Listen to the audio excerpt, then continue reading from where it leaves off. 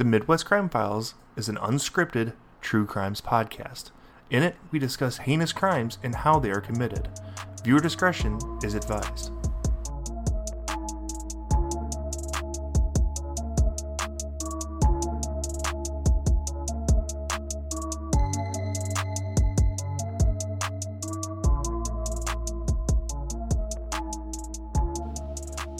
Welcome to the Midwest Crime Files. I'm your host, Gina. And I'm Chris. We're here to tell you the stories of small towns and the heinous crimes that changed them forever.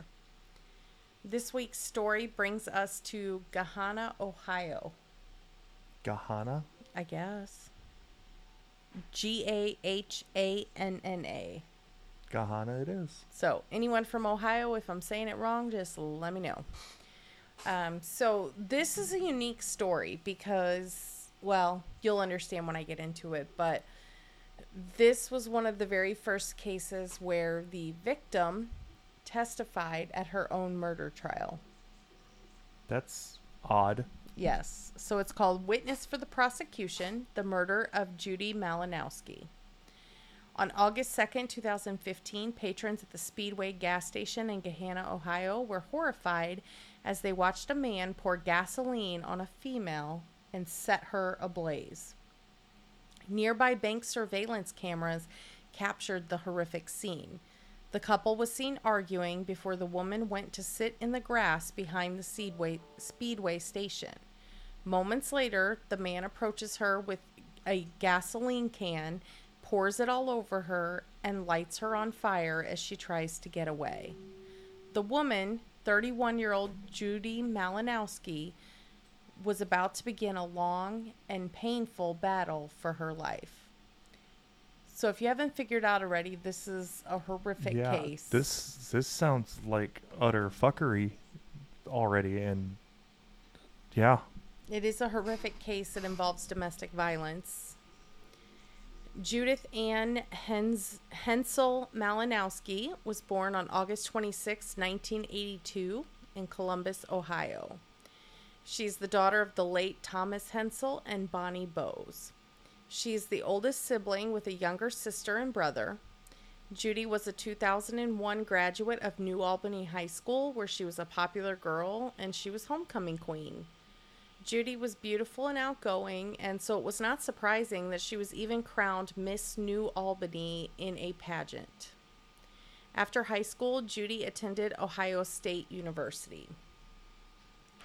Judy decided she wanted to get married when she was 21, and she quickly became a mother of 2 little girls. She loved being a mother, and her girls were her entire life. But in 2006, Judy was diagnosed with ovarian cancer. As a result of her diagnosis, she underwent a total radical hysterectomy. Can you imagine, being that young? Not that young. 24. Yeah. And she had a total hysterectomy. After the surgery, as is pretty common, Judy was prescribed opioid painkillers. Like many Americans, the prescription medication led Judy down a path of life-changing drug addiction. 1.6 million Americans suffer from opioid use disorder, many of which began their addiction after being prescribed opioids following a surgical procedure. It's amazing that, a drug that is so good at keeping the pain away is so damn addictive. Right? And, we've seen this throughout healthcare and even in the general public now knows about the opioid epidemic and, what the problems were. We had all these drug companies in the 90s and early 2000s, pushing their pain meds, and you could go to the doctor for just about anything and get an opioid prescribed to you. And now we have millions of people who are addicted. And, what happens when you can't get any more opioids from a doctor? You start using things like heroin. Right. The addiction destroyed Judy's marriage, and it eventually led her to just that, a heroin addiction. She entered rehab in hopes of cleaning up her life. And in the spring of 2015, Judy was home following her rehab stay and enjoying being a mother to her girls. Her mother actually was having custody of the girls, but she was living with them again and taking care of them. It seemed like she was getting her life back on track. She was sober. She was building back what she needed to do. She connected on Facebook with an acquaintance of her ex-husband's, a construction worker named Michael Slager. The two began to date, and it quickly became apparent that Michael was not a good influence on Judy's life at all. Judy and Michael shared their first date and pretty much were together constantly after that. He never really left her apartment after the first date. Just kind of moved in. Michael provided drugs to Judy, fueling her addiction and dependence upon him. And so we see this a lot too, where there are not necessarily men, sometimes it's women, but, their way of abuse is control. So if somebody has an addiction, whether it's drugs, alcohol, or even food, they continue to provide that because that makes them in control. I can never comprehend how people want that in a relationship to be just totally dominant and controlling of somebody. Well, you've seen My 600-Pound Life, right? Right. I mean, that's full of people who they don't want their spouse to lose weight because they don't want their spouse to not be dependent upon them. They want complete control and dependence upon them. The two had a tumultuous relationship, and it really became abusive pretty quickly. Michael was possessive. He often tried to turn Judy's mother against her own daughter. He would say things like, she's out of control, she's using drugs, basically trying to turn everybody else against her so that he would only be the only person she had. What a dick. Yep. Her mother soon noticed that she had bruises. And also it became pretty evident that Judy had relapsed. Michael once choked Judy to the point that she was in fear for her life. At that point, she tried to end the relationship, but she always seemed to find herself back with Michael. Probably because she's an addict and he's providing for her. Right. Despite nearly a dozen calls to her apartment for domestic violence, no charges were ever filed. Now, I will say, a lot of those calls were not her calling on him. They were also him calling on her. Not that she was even doing anything. I'm not saying she was, but he liked to manipulate the situation. Fuck. You know what I mean? Turn people against her. Although their relationship only lasted a few months, it was very dramatic and disturbing. Michael frequently called the police on Judy for various reasons, which law enforcement now believes was an attempt to control her. Like, you're going to do what I say or I'm going to call the cops, and you're a heroin addict. Who are they going to believe? Judy shared with her friends and family that she was afraid of Michael, and she thought that if she tried to leave, he was going to kill her. And I would believe that too. He's a psycho. This is a psychopath. Judy shared with her friends and family her fears, and she felt that her history of drug abuse caused law enforcement not really to take her seriously. And that's what's sad to me. Even the police officers, that responded to these disturbances and stuff really didn't believe a whole lot that she said because she was a heroin addict. Right. And that's kind of a shitty concept, but unfortunately that's the truth in today's society. It's sad. But it seemed like maybe there was going to be hope because in early August of 2015, Judy was accepted into a drug rehabilitation program. And so she was going to leave and she was going to go to rehab, and Michael offered to drive her. On August 2nd, 2015, Michael and Judy were on their way to the rehabilitation center. They stopped at the Speedway station for cigarettes. The surveillance camera shows the two arguing outside the gas station. Judy appears to throw water or soda, something in a foam cup, on Michael, and then you see him walk to his vehicle and obtain a red gasoline container. He walks back to Judy and he pours the gas can over top of her. Moments later, he bends down and lights her on fire. The horrific scene caught on camera shows Judy struggling for her life as she's engulfed in flames outside the gas station. What a fucking horrible thing to have done to you and to witness. Right? Could you imagine just you're walking in to get your Slurpee for the day and you see something like that? Yeah. Fuck. I just can't even imagine. And, for those of you who don't know, burns are probably the most worst, painful thing a human can experience. They're so hard to fucking heal, too. Because you got to remember, your skin's like your body's natural defense, you know. And if you're burning away all the skin, God, the infections that happen and shit like that. Loss. That's why like people that have like massive burns to their body, they don't really recover because it's just so much trauma that happens. Right. At the hospital, Michael Slager told authorities that he and Judy had had a fight, but he said that the fire was accidental. He said he bent down to light her cigarette, and that's how she caught on fire, and it was an accident. What do you think of that? Bullshit. So you just poured the gasoline on her? I accidentally poured this can of gas on her, and then I lit a cigarette. Right. Fuck off.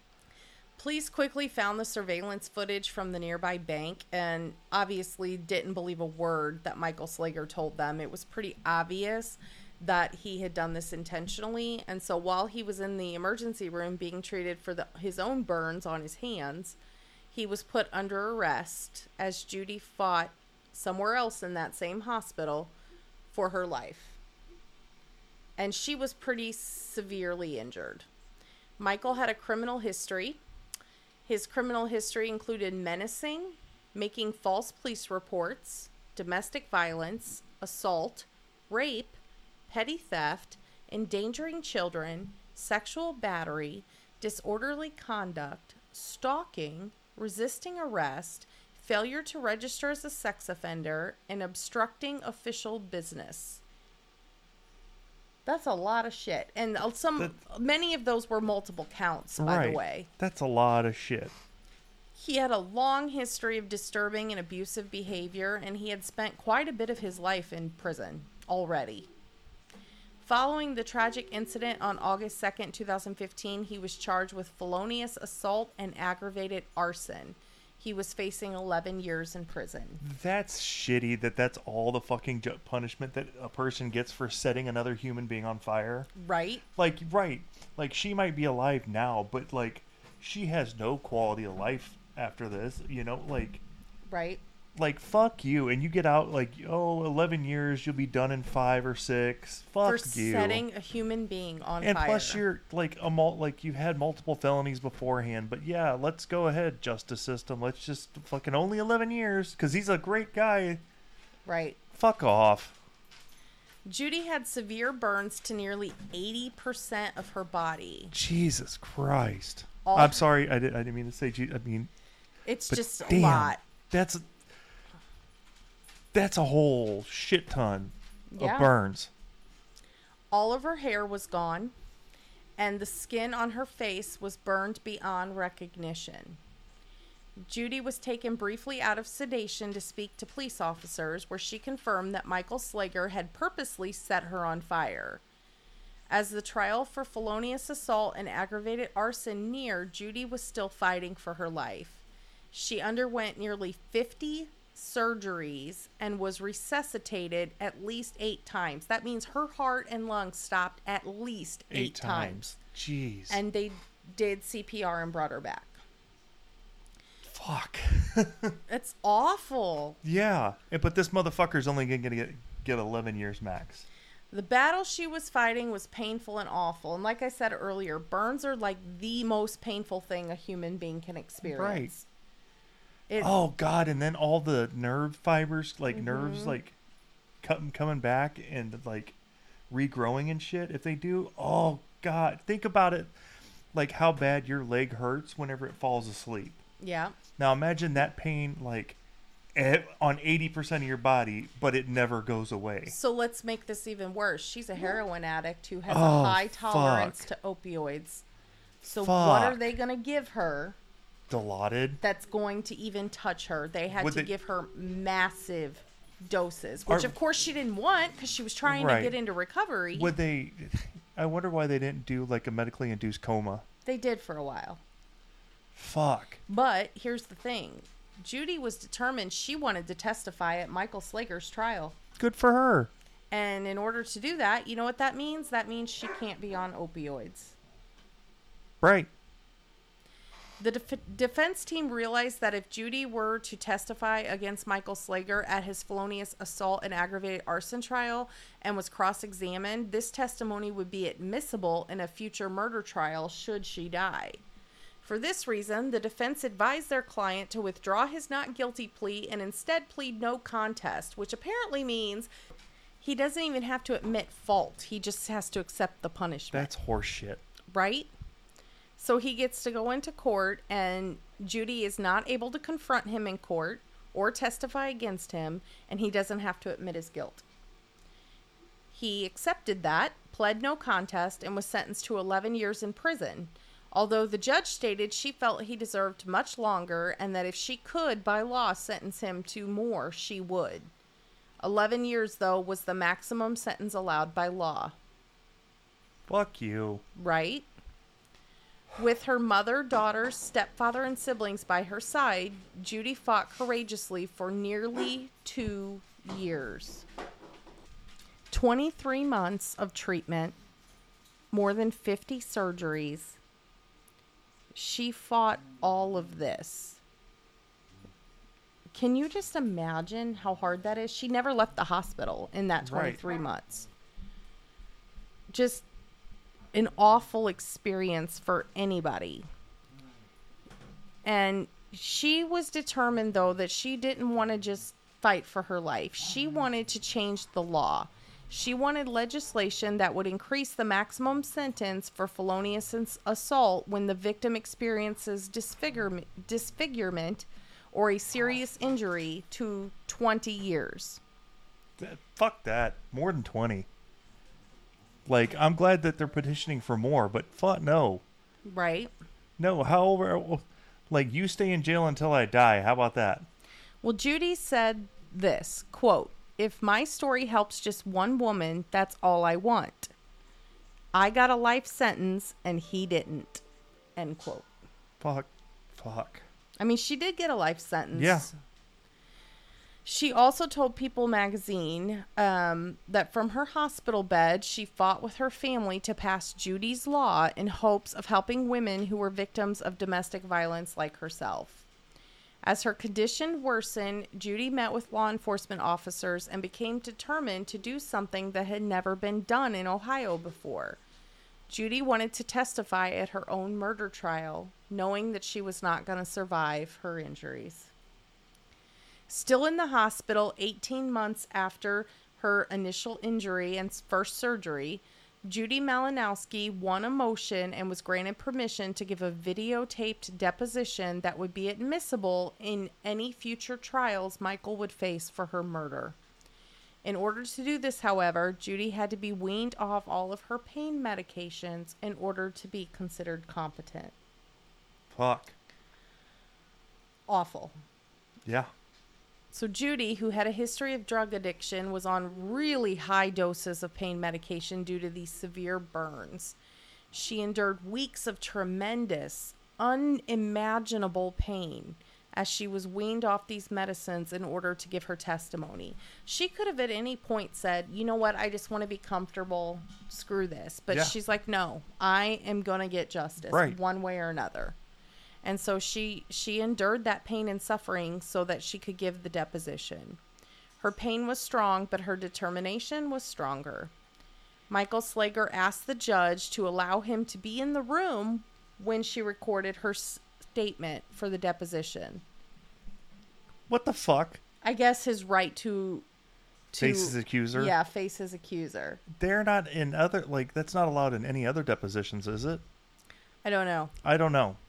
But fuck you. No, go fuck yourself. Well, the request was denied. The judge said no way. What? Do you want to be in there just so you can intimidate her more? Probably. His attorney was allowed to be there.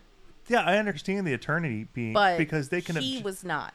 Like, they can object to certain questions and stuff like that during the deposition. But I don't... Fuck. No. Go fuck yourself. Judy Malinowski gave a videotaped deposition in which she explained what happened on August 2nd, 2015. She admitted that she was arguing with Michael and she threw a cup of soda at him. And she watched as Michael went to his truck. He returned with the large gasoline container and soaked her in gasoline while calling her names. She described the burning in her throat from the gasoline. She said she was begging for him to stop and help her, but that he ignored her and said, quote, "See what I do to you, bitch," end quote. You can see him just kind of sit down and watch her burn until somebody else comes. Then he acts like he was worried about it. Jesus Christ. Like, you can see that he was just going to watch her burn. She then recalled watching him pull a lighter out of his pocket and walking towards her with the lighter. She denied smoking a cigarette or asking Michael to light a cigarette, as he had said. She said she cried and begged for help as he lit her on fire. She described his eyes as black. She gave a 3-hour deposition that included cross-examination by the defense, in which her drug abuse history was put on trial. It was basically used to make her look bad, like she wasn't credible. You know, just like the cops and shit were using it like, oh, that's not a credible call. We don't need to really go to that abuse call or whatever. Yeah. So how sad is that? Fuck. That because she had an addiction, but she held her own from her hospital bed with all these burns, knowing that she's going to die. She held her own and said, yeah, I had a problem. That doesn't change what he did to me. On June 27th, 2017, Judy Malinowski died from her injuries nearly 2 years after the situation. She never left the hospital. She was there for 23 months. Judy signed herself up for hospice care, expressing that she was ready to be at rest. Judy passed peacefully with her mother by her side, and she was buried at Forest Lawn Memorial Gardens in Columbus, Ohio. She left behind her 2 young daughters, mother and stepfather, and siblings who adored her. Following Judy's death, Michael Slager, still serving his sentence for the felonious assault, was charged with first-degree murder.